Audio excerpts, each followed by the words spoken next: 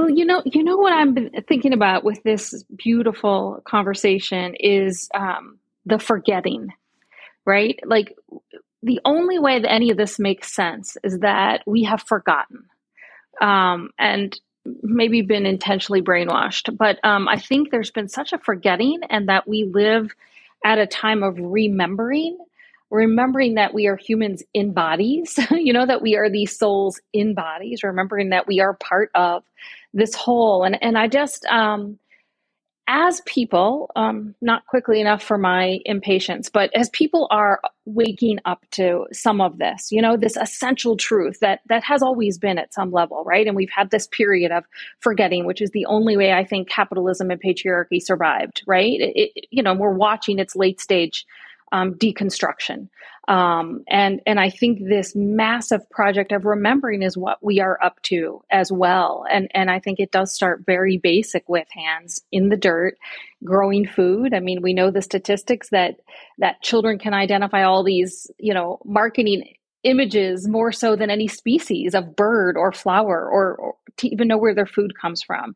And so I think, and again, some wisdom that came from our last conversation is, instead of bemoaning all of the despair in that, is to focus on the solutions and focus on who are the people that are remembering. Part of my circle work was remembering and coming together in the we. My preferred pronoun is actually we, because I think that's the only way that we survive, is if we are a we and we feel into that. And like, I hear that in Nateo's stories as like, and my role in the community is, right? So if I am a we and I have that remembering deep in my cells, then I am looking, and people are looking to me as, how do I participate in this great project of remembering? So I just wanted to add that. There we go, Akila, with our prefix, right? So our right? favorite prefix is regeneration, remembering, whatever the case may be, right? So thank you for that, Susan. Yeah, right. Yeah, Susan. Dr. Tolliver had said remember in her podcast back in late summer, early fall. So this circle is happening. Right. Right. Yes.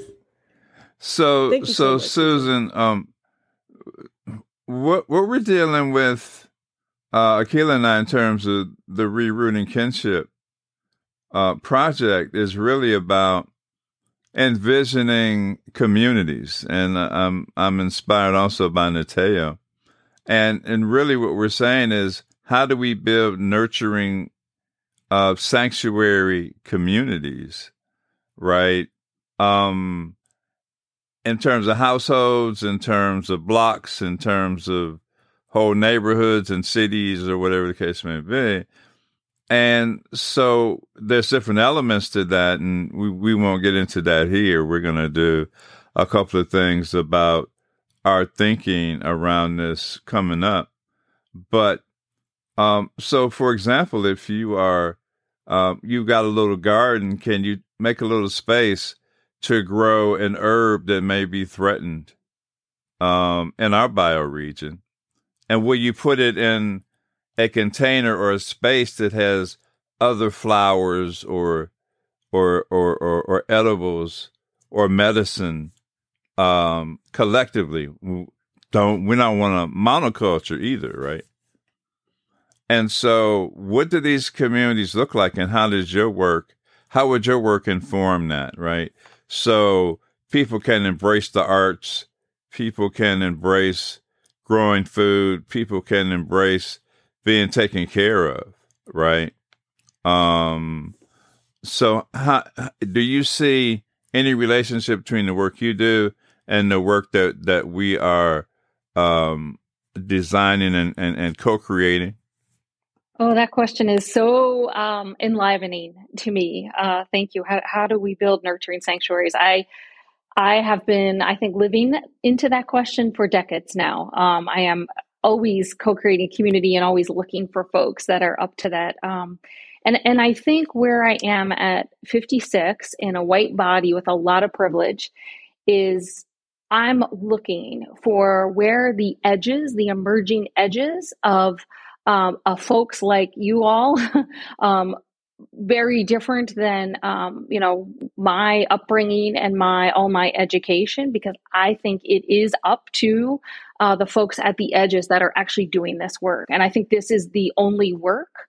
If we are to survive, this is the only way that I see is these sanctuaries, right? These, so I don't need to say any more of that to you all, but what I am looking for right now at this point is how can I center, uplift, help these voices, these projects be heard, and streamline any kind of power, privilege, resource that I have access to, networks, education, whatever, to it, because so this is what I'm committed to for my future decades here. So I love the question, is just very enlivening to me.